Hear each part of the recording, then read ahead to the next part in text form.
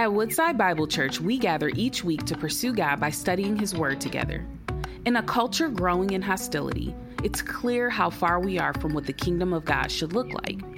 As followers of Christ, it can be difficult to stand firm in what we are taught and what we believe in. It's easy to let idols slip into our lives without us even realizing it, especially when the world we live in puts people on a pedestal.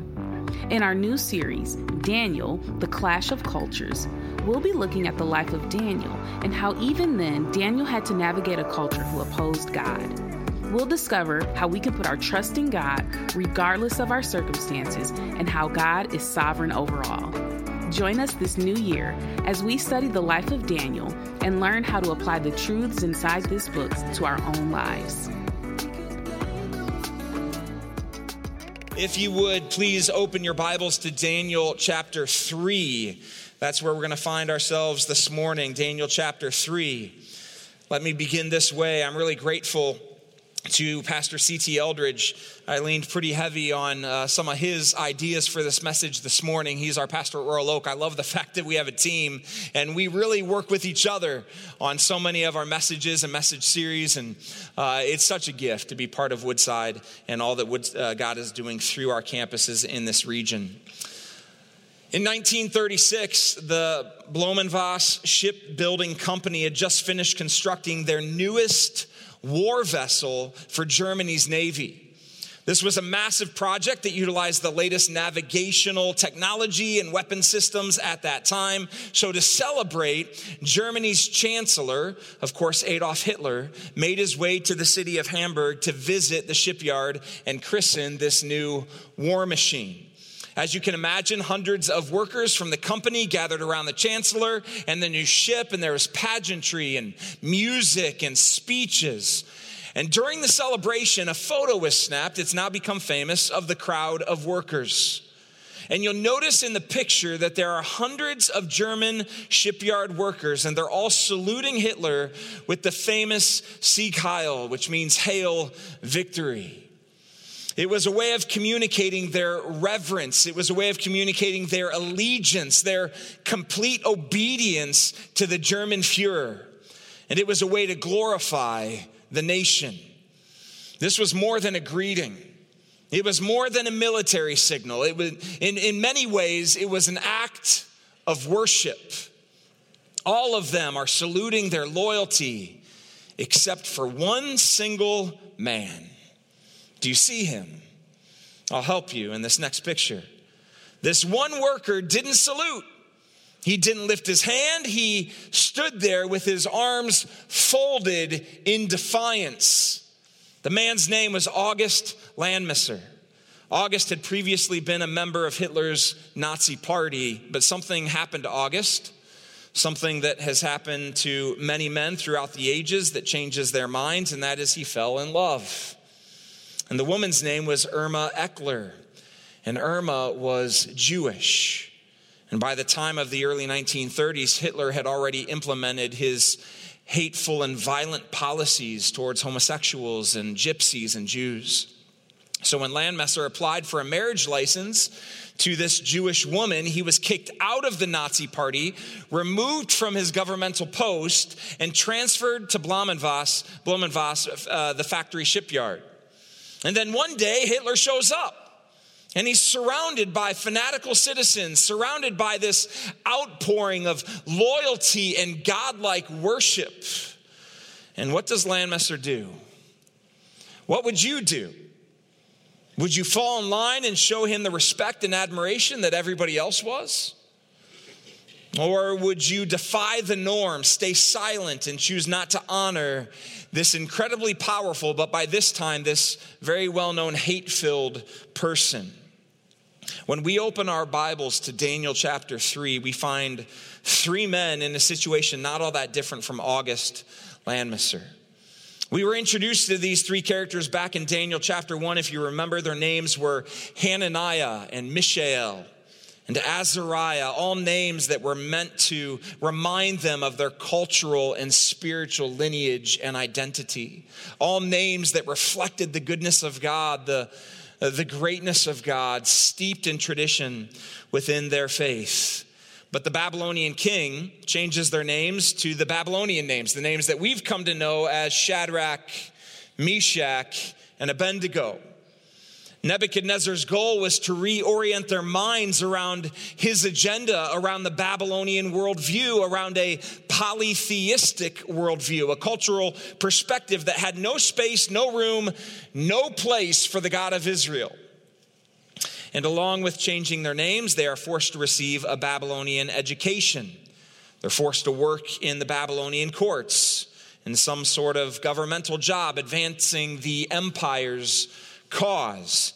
And the three men go along with all of this. It's maybe one of the surprises of the story. Maybe it's something you haven't considered if you're familiar with this chapter of Scripture. It's very famous. But they all seem to accept the name changes. The Scripture doesn't say that they fight it. They graduate from Babylon University. The Scripture doesn't say that they fight it. They serve the Babylonian government, and the Scripture doesn't say that they fight that either. But now they're confronted with an unavoidable issue. The king of Babylon constructs an idol. Many believe it was a golden image of himself. I think that's a good conclusion. We don't know for sure. But he mandates that this idol, this image, must be worshiped. Now remember back in chapter 2, this is where that argument's really built from. The king had a dream of a giant statue. And Daniel says this in verse 32 of chapter 2, the head of the statue is made of pure gold, and its chest and arms of silver, its belly and thighs of bronze, its legs of iron, its feet partly of iron and partly of baked clay. And then Daniel, another one of these deported Israelites, interprets the dream and says the parts of the statue represent kingdoms, and the golden head represented Nebuchadnezzar's kingdom. And so it's a strong possibility that he took that interpretation from the dream and said, okay, this is what Daniel had to say. I'm the head, I'm the golden top of this statue. Well, I'm going to make an image and the entire thing's going to be gold from head to toe. Maybe that's his interpretation, but I want everybody to know that this kingdom and this king, I'm the GOAT. This is the greatest of all time. So he's pompous, he's arrogant. He's building up this image to say he is the only king that ultimately matters. And you know the famous phrase, pride comes before a what? Fall. I guess not as many knew it as I thought.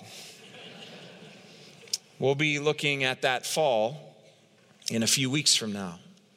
At this point in the story, though, here's what the king orders. Look at verse 4.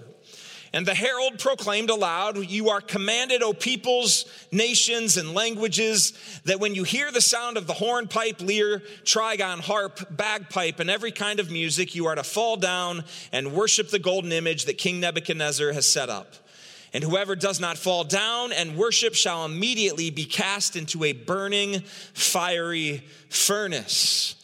So we have the collision of two immovable objects. On the one hand, you have the command of King Nebuchadnezzar, worship the golden image, worship the idol built in my name or in the name of one of our gods. On the other hand, you have the law of God. Specifically, we should think of the first two commandments that were given to Moses for the people of Israel. Remember those two, you shall have no other gods before me. And number 2, you shall not make for yourself an idol. So you have the decree of an earthly king, and you have the law of Israel's God. Which king will bend the wills of Shadrach, Meshach, and Abednego? It's like Landmesser. He had the pressure to swear loyalty to the German chancellor, and he had love for his Jewish wife. So follow the crowd or compromise.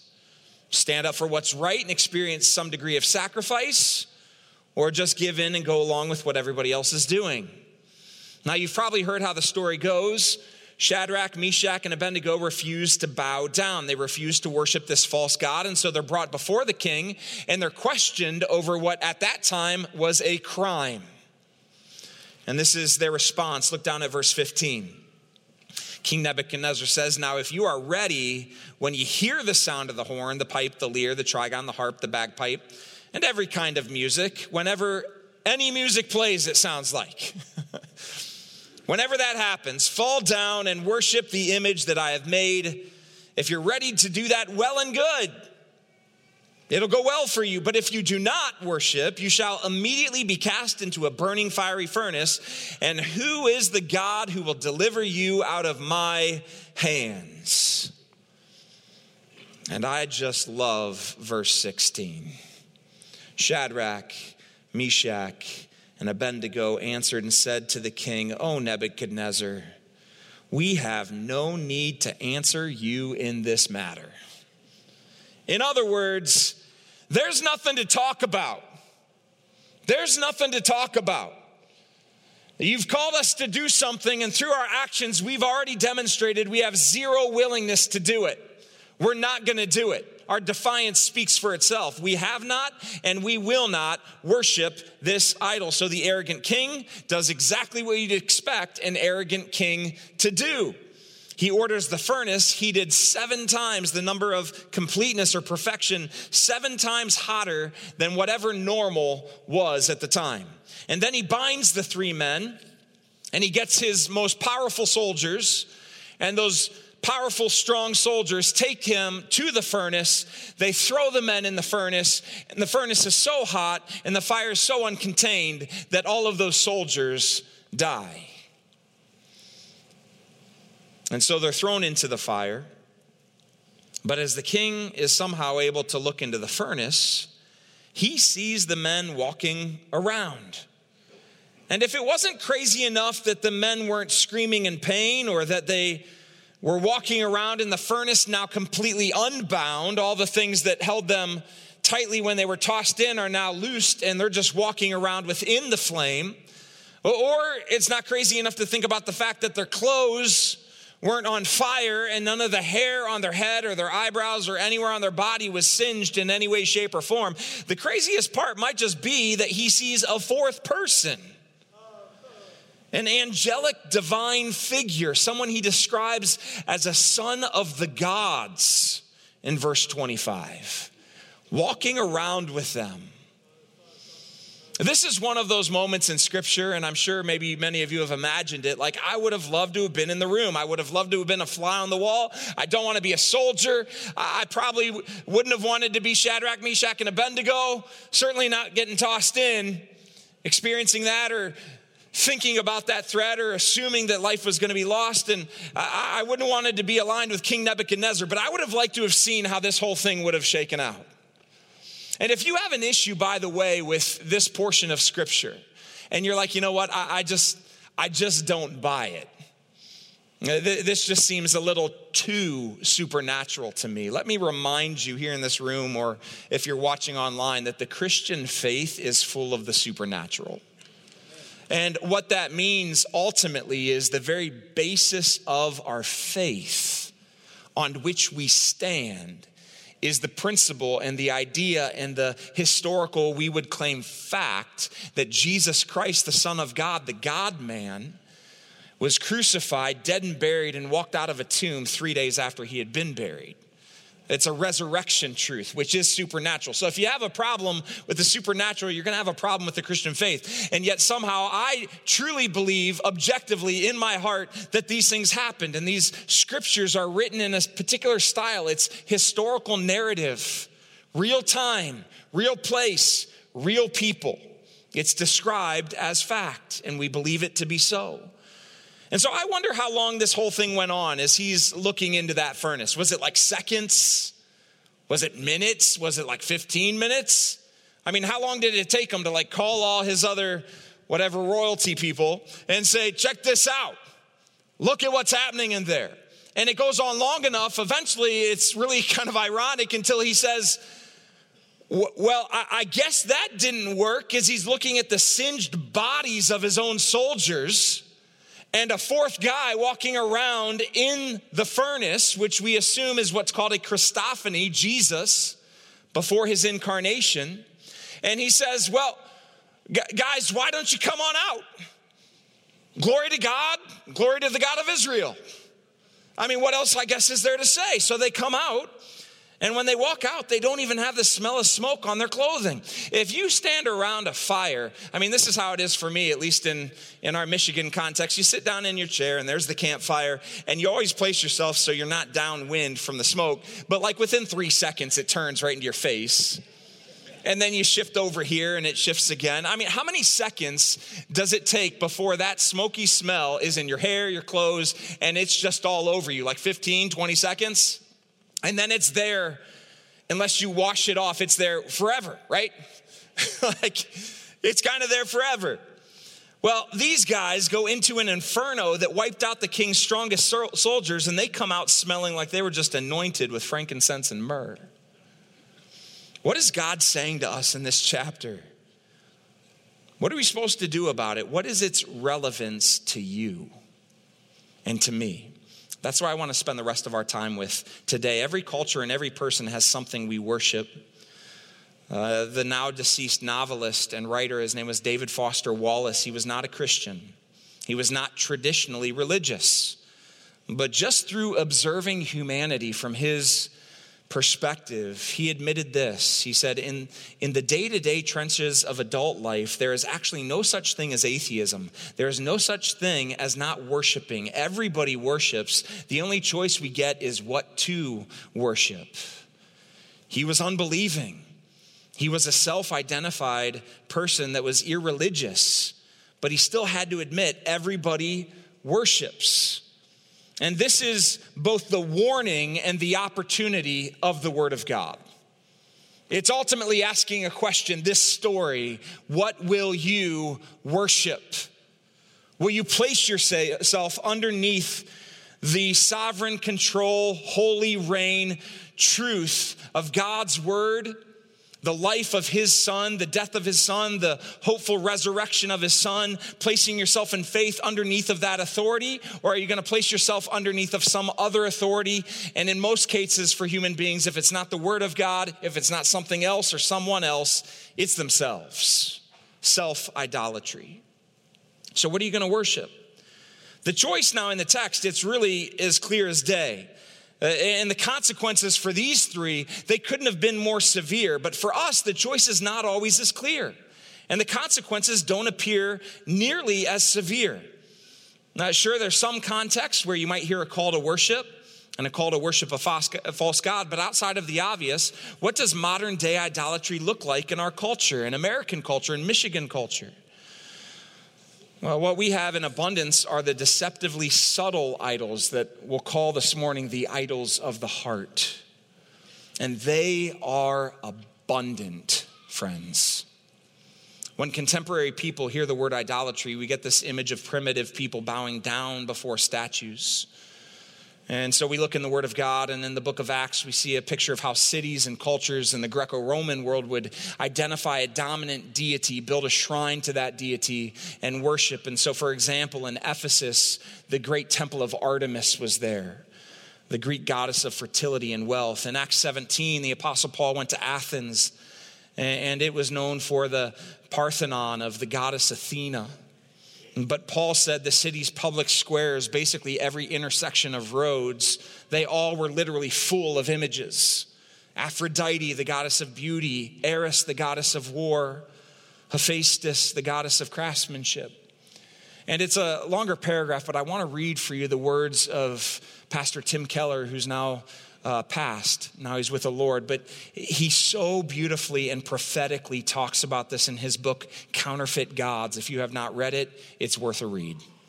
But this is what he says about our society. Our contemporary society is not fundamentally different from these ancient ones. Each culture is dominated by its own set of idols. Each culture, ancient and modern, has its priesthoods, its totems and rituals. Each culture has its shrines, whether office towers, spas and gyms, studios or stadiums, where sacrifices must be made in order to procure the blessings of the good life and ward off disaster. In our contemporary society, beauty, power, and money and achievement have assumed mythic proportions. We may not physically kneel before the statue of Aphrodite, but many young women today are driven into depression and eating disorders by an obsessive concern over their body image. We may not actually burn incense to Artemis, but when money and career are raised to cosmic proportions, we perform a kind of child sacrifice, neglecting family and community to achieve a higher place in business and gain more wealth and gain more prestige. When most people think of idols, they have in mind literal statues, and yet traditional idol worship still occurs in many places of the world. Internal idol worship within the heart, it is universal. How much time, just one example, how much time is spent by young men and young women posing day in and day out in front of their phone cameras and mirrors so they can show off their gains, show off their progress, show off their beach body, show off their new bathing suit. I literally just read this morning that a school in North Carolina is taking the mirrors out of bathrooms because so many students are skipping class to take TikTok videos and post them on social media during school. Is there such a thing as self-idolatry? And is it an issue? Is there such a thing as social idolatry? I hope you understand these answers are obvious. A quick Google search, I don't know if it's accurate, probably is. 4.8 hours a day that's the average time a teen spends on social media every single day. 4.8 hours. Mindlessly scrolling through image after image after image after image, looking for an image that they can put into their heads and their hearts.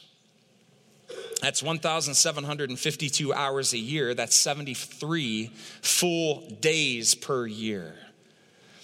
And it's 2.5 hours a day for adults. That's 912 hours, 38 days a year. And since COVID, if I'm just making an observation, one of the things that Woodside does is we spend a lot of time with other churches. And all churches have struggled with this thing called volunteerism. And since COVID, it's fascinating that the old adage was always come to worship. And as we gather together as a spiritual family, there's a couple things that we want to do. We want to come and worship God together, hear from the word together, pray together, worship together, experience the ordinances together. But then we want to use our gifts for the benefit of one another. That we want to use the gifts that God's given specifically you to build up the body into maturity so that it's prepared, so that it's ready for mission, so that it's ready to do all that God accomplishes it to do. So we're ultimately there to build one another up as disciples of Jesus. And yet to serve one and worship one, which when you put it together, it's only about 3.5 hours a week, 182 total hours, maybe just over 7 days a year. Well, for the church, at least right now around the world, that's too much to ask. Maybe it's day trading. Maybe it's FanDuel. Maybe it's real estate. Maybe it's a dating app. Maybe it's an addiction to pornography. Maybe it's an addiction to politics. Maybe it's your closet or your car or your kid's athletic career or your grandkid's academic career. You know, we're all going to have fun this afternoon, but there's going to be a lot of worship happening. We can't reject the idols of our culture, this is my point, if we can't discern the idols of our culture. How can you reject something if you're blind to the issue, if you're unconsciously aware? And so we must take short accounts with our heart. We can't repent of our idol worship if we don't know the idols of our hearts. And sometimes it can be hard for us to see these idols because they're not always some 10-story statue in the middle of a town. They might be hidden. And maybe the Spirit has been prodding your heart, but you figured out how to ignore him or justify your behavior or more commonly normalize the behavior because everybody else. But God's word is so clear here. You shall have no other gods before me. You shall not set up for yourself a graven image. What idols tempt your heart? What idols are asking for your allegiance, asking to give up that prime real estate in your heart and your head so that you can think about them and fantasize about them and pursue them and prioritize them and love them and ultimately worship them? Is it money or sex or power or wealth or pleasure or influence or sports or possessions or comfort or status? Whatever it is, The Lord is calling you to loosen your grip on those things, lay it at the foot of Christ, and say, I submit all of my life to you. I want you to be in the primary place. He's not saying in all of these things to destroy them completely unless he's calling you to do so. To get rid of them completely, many of them are joys and gifts, but their place, the residence in our heart, the time we spend consumed with them. A few other points here very quickly as we wrap up this morning. What is God saying to us in this chapter? Reject cultural idolatry. Secondly, refuse to compromise. Look at verse 16 once again. It says, Shadrach, Meshach, and Abednego answered and said to the king, O Nebuchadnezzar, we have no need to answer you in this matter. If this be so, our God whom we serve is able to deliver us from the burning fiery furnace, and he will deliver us out of your hand, O king. But if not, be it known to you, O king, that we will not serve your gods or worship the golden image that you have set up. They had a greater image in their minds than the image of this king. And since we are all standing on this side of history that looks back at the life of Jesus, we have a far superior image in our minds too. In Colossians chapter 1, verse 15, the Apostle Paul refers to Jesus as the image of the invisible God. And the good news is that we don't have to make an image of God to know who God really is. The gospel is that God himself has provided for us an image of himself in the person of his son, Jesus. And so all the fake images we set up, all those idols that we create, they all pale in comparison to his beauty, power, and grace. Spurgeon said it this way, the great preacher, if you delight more in God's gifts than in God himself, you are practically setting up another God above him, and this you must never do. So we refuse to compromise. As I was studying this text this week, I was just reminded I so desperately want for my own heart, my own family, our church family. I so desperately want us to delight in Jesus, to recognize his beauty, to bask in his presence, to pore over his life, to meditate on his word. I want to think like him and pray like him and imitate him and lead like him and serve like him and love like him and speak like him and lay down every desire and love in my heart at his feet and say, I'll give up any of these for you. That's the posture he wants. I'll give it all up for you.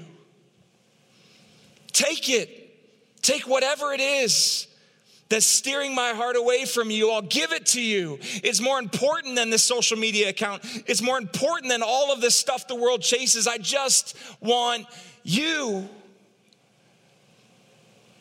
Where's your heart this morning with Jesus? What is God saying? Reject cultural idolatry, refuse to compromise, and trust in God's deliverance.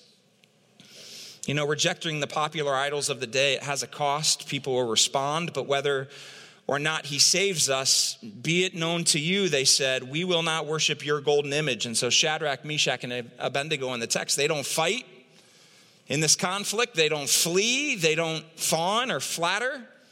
They don't freeze. They were filled with humble resolve.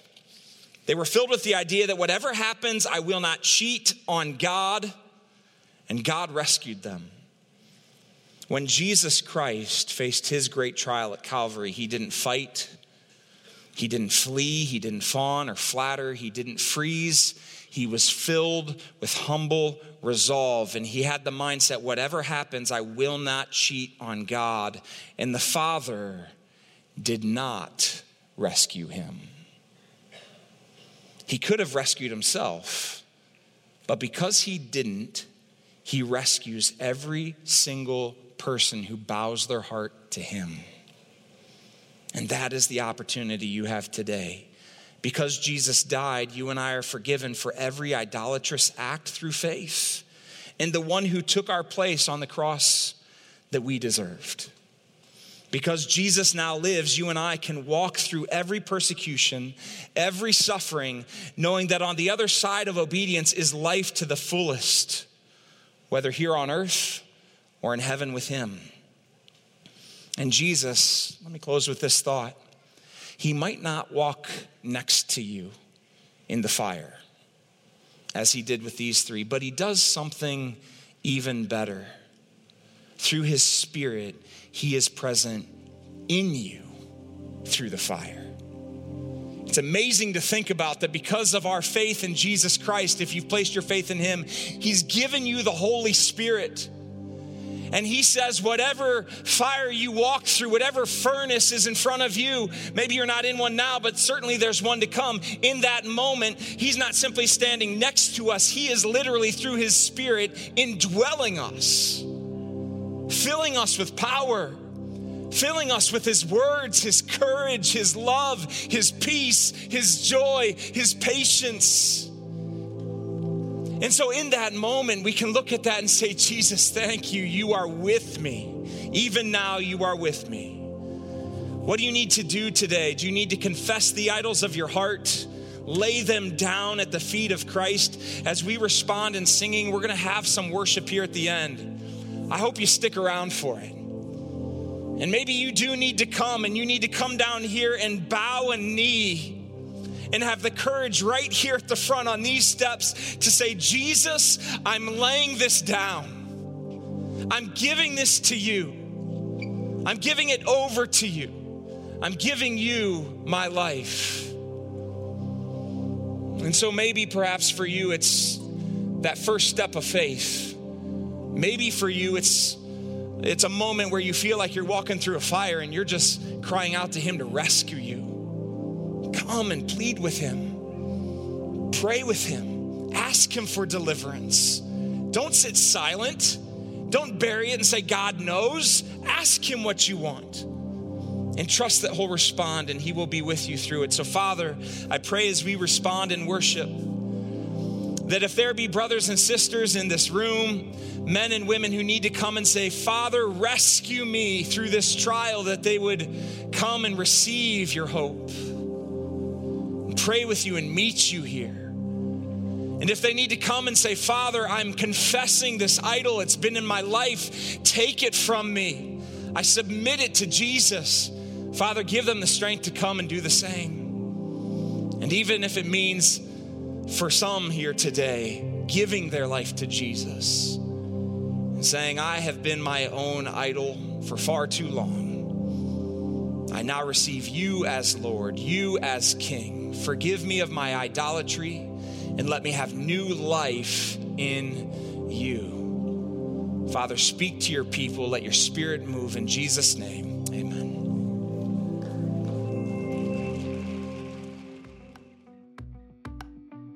Thank you for joining us as we study God's Word together. We would love to hear how God is moving in your heart and get you connected into the Woodside Bible Church family. Head to woodsidebible.org/connect to introduce yourself today.